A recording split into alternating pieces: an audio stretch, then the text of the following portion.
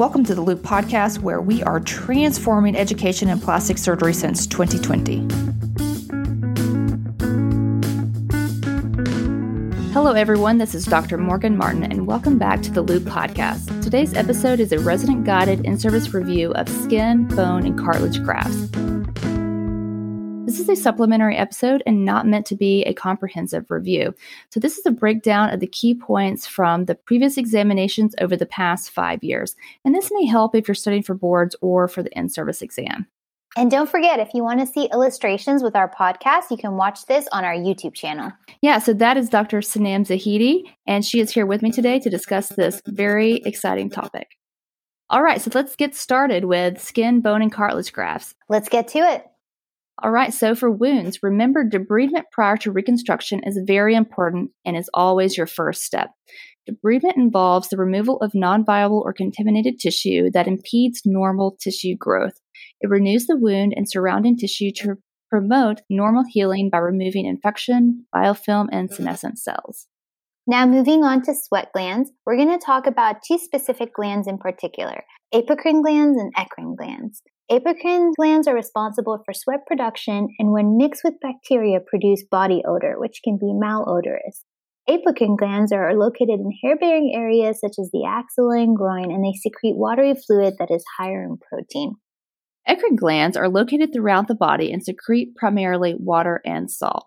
So let's talk about skin grafting. So we already did a burn lecture, so we won't get into all the details of skin grafting for burns, but here are a few key points from this section. The principle of skin grafting dictates that first, a clean wound must be obtained. This is achieved through operative debridement and washout to remove all necrotic eschar and eliminate any possible source of bacteria or infection. Next, mixed grafts have better survival as this prevents seroma or hematoma from accumulating and preventing adherence of the graft. And a bolster dressing is placed for 5 days to prevent shearing of the graft and improve graft survival rates.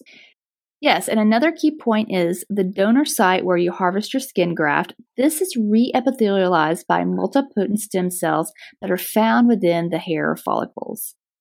Now, another important thing for us to talk about, and they love to ask the mechanism of skin graft survival. And it's also a very favorite PIMP question on rounds.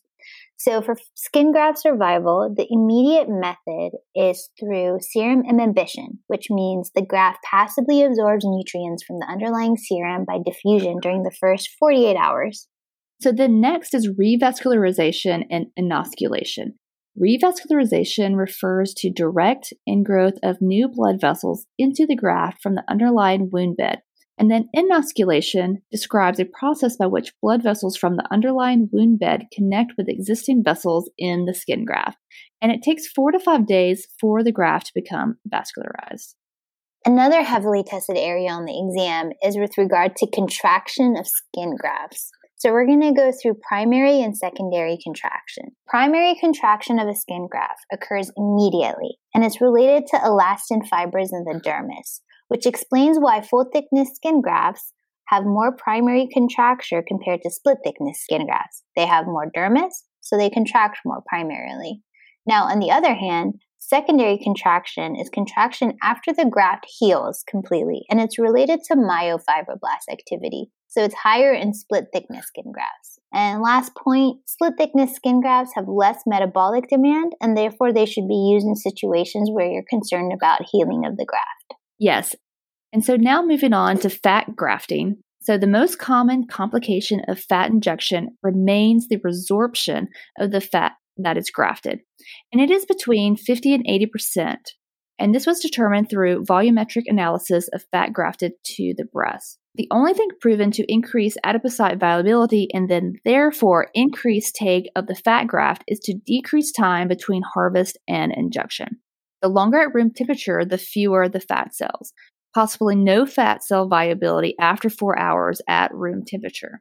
Other suggestions include an atraumatic harvest and placement of the graft in multiple small aliquots, which increases the availability of vascularity. So Morgan, basically what you're saying is you don't want to just put a big blob of fat somewhere, right? Because you don't want to get necrosis on that fat. You want to put tiny little aliquots. Yes, that is very true. The smaller the aliquot, the better. You can also get an infection after fat grafting, and this includes MRSA in the immediate time period, and then mycobacterium in a delayed fashion. And so this would include cellulitis, abscess, low-grade fever. However, it would have a negative gram stain, and the patient is usually not systemically ill. Another complication to be aware of is blindness or stroke. And this has been reported when done in the face because of the ophthalmic artery, which is a branch of the internal carotid artery, and fat can be embolized to the brain. So something to keep in mind. Moving on to cartilage grafts, the most common complication is the propensity to change shape or warp over time. It's decreased by removing the perichondrium, so you should attempt harvest in the subperichondrial plane. Ideally, you should wait 30 minutes after harvest to use it, and the ideal autograft is from the septum, concha, or rib. These grafts have very low risk for infection or extrusion compared to an allograft, but as you can imagine, the rib is probably going to be the one that hurts the most.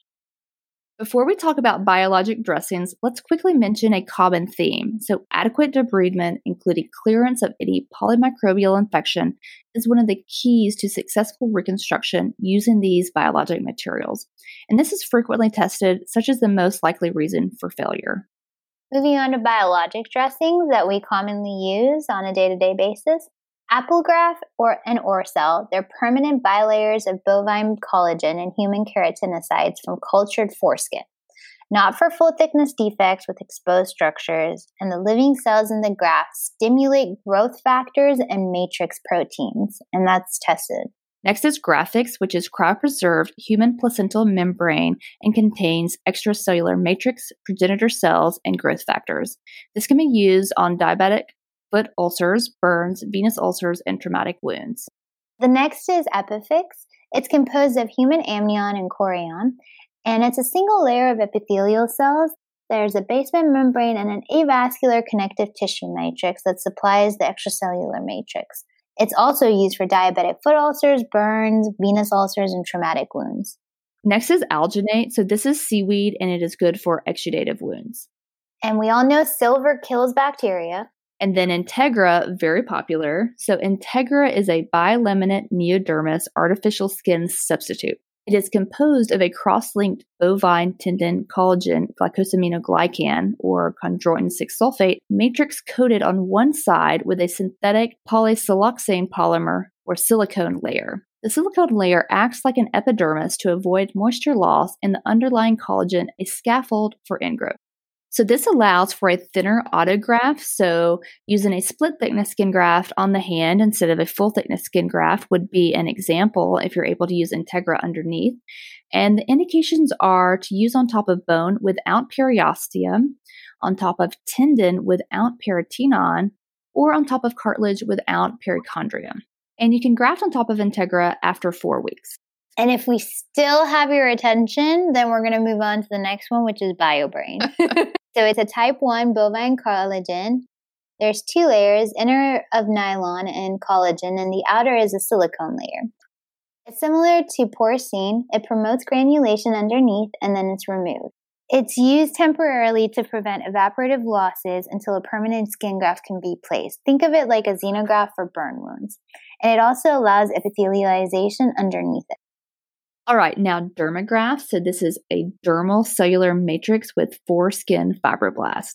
It stimulates healing by stimulated fibrovascular tissue and epithelialization. This can be used for full thickness diabetic foot ulcers without exposed structures. And of course, all of us know Alloderm, right?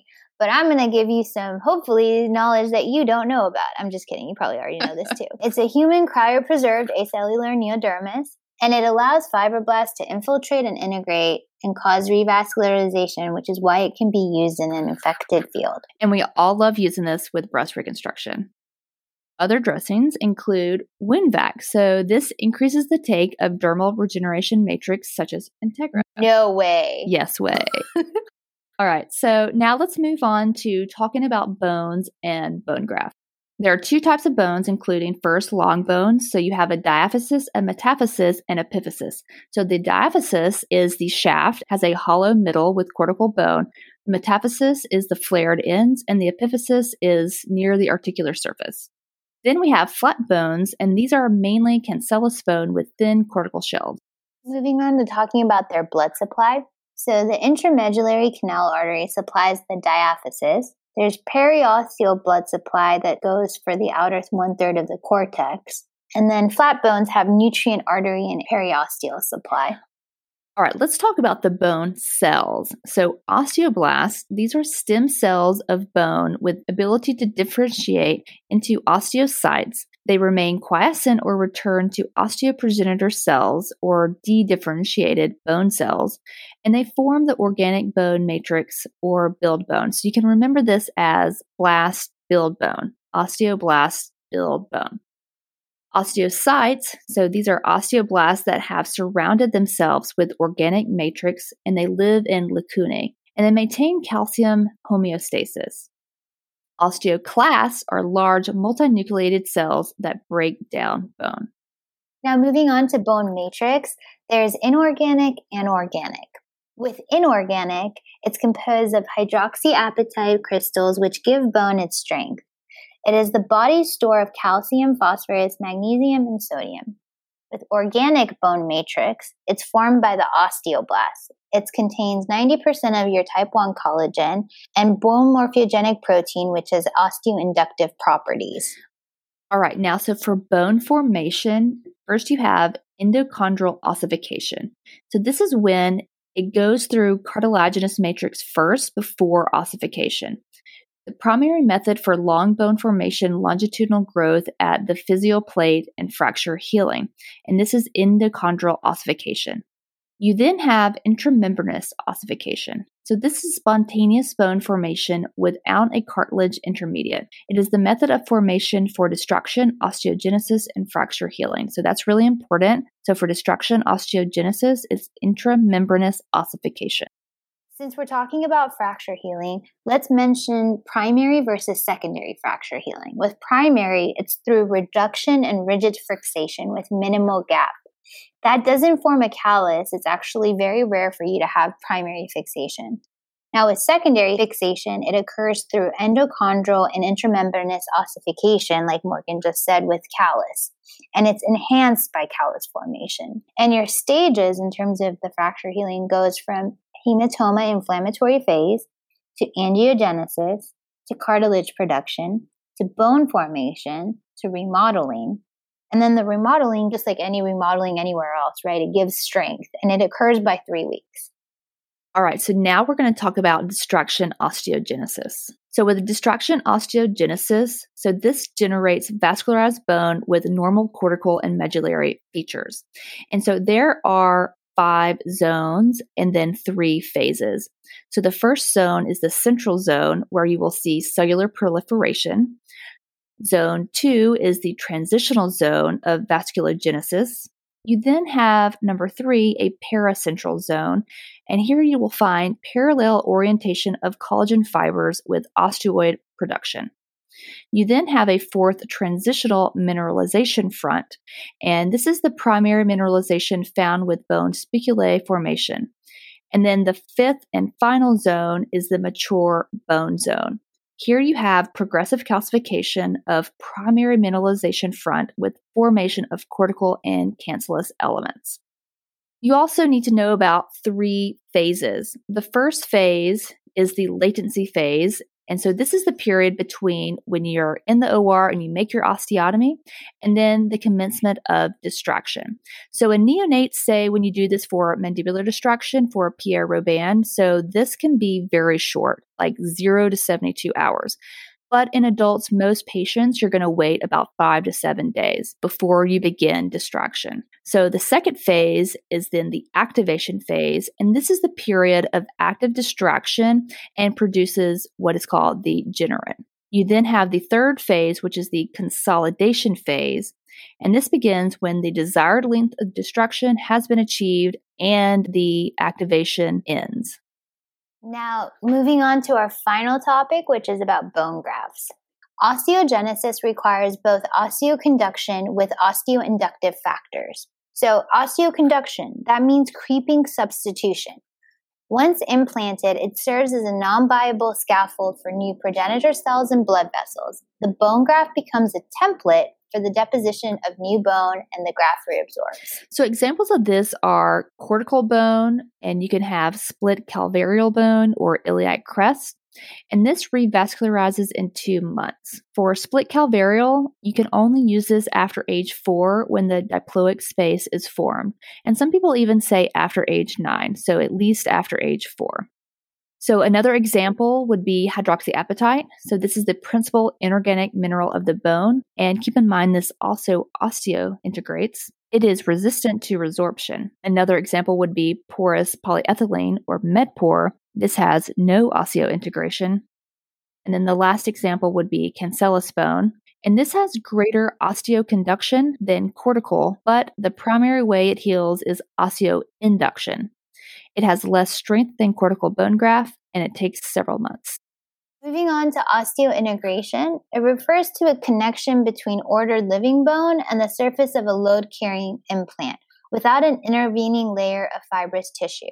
So you have 2 of them. There's titanium and hydroxyapatite. With titanium, you have no osteoconduction, but with hydroxyapatite, you also have osteoconduction. So this is actually really important.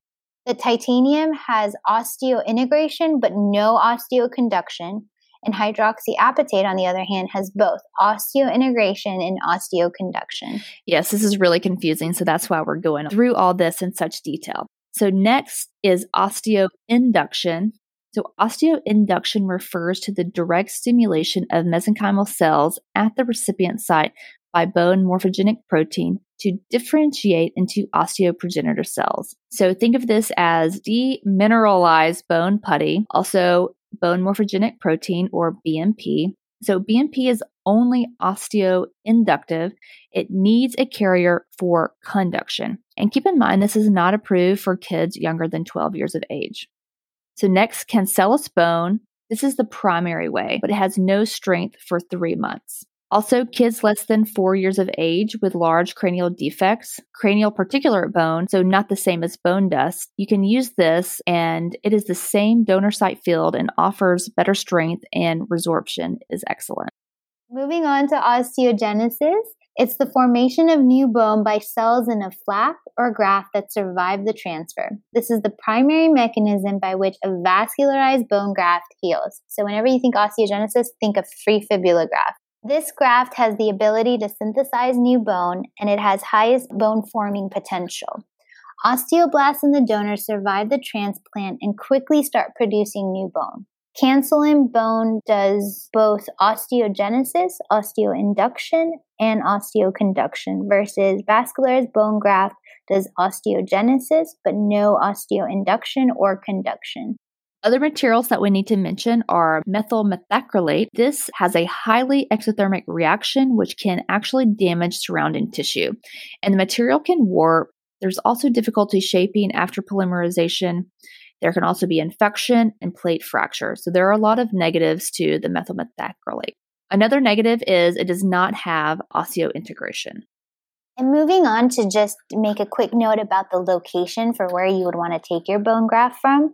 For ribs 5 through 7 are the best option. And this is because of easy access. And if you think about it, if you use rib 7, you're over the abdominal cavity. So you have decreased risks of pneumothorax. And then for women, if you use, for example, rib 5 or 6, it'll be around there. You can hide the scar underneath their IMF. That's a really good point.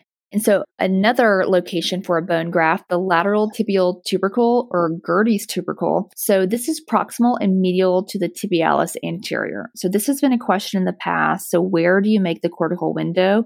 And again, it's proximal and medial to the tibialis anterior. Okay, so now let's do a really quick rapid fire of the bone grafts because this is actually really confusing.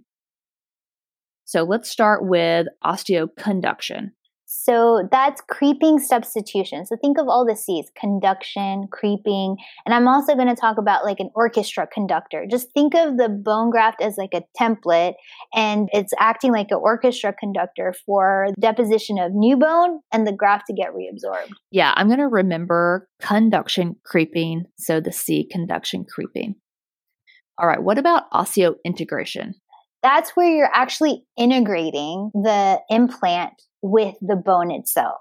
And you have a great example for this. Morgan, I want you to tell them. Yeah, so osseointegration, you just have to remember that with bionic arms, there is a way to use an osseointegrated titanium implant. So if you've ever seen the really cool YouTube videos, you can go and take a look at this and you'll never forget osseointegration.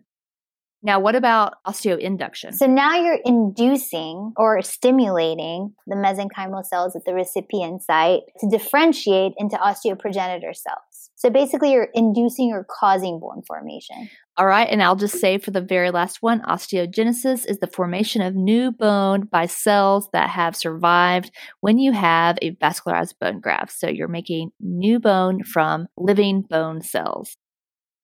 Okay, everyone, that was a quick and maybe not so easy, but at least fast overview of what you're likely to see on the in-service exam related to skin, cartilage, and bone graft. Thanks, Morgan, for joining. All right, everyone. That was a great review. Thanks, Sanam. And I just want to let everyone know that we are all on the Clubhouse app now, and we are hosting some really fun weekly discussions about all things plastic surgery, especially education. And those are very helpful and resourceful. So make sure and follow us to get those updates. And if you like our podcast, make sure and spread the word. We're on Facebook, YouTube, and Instagram, and our handle is @TheLoop Podcast. So follow us to get in the loop.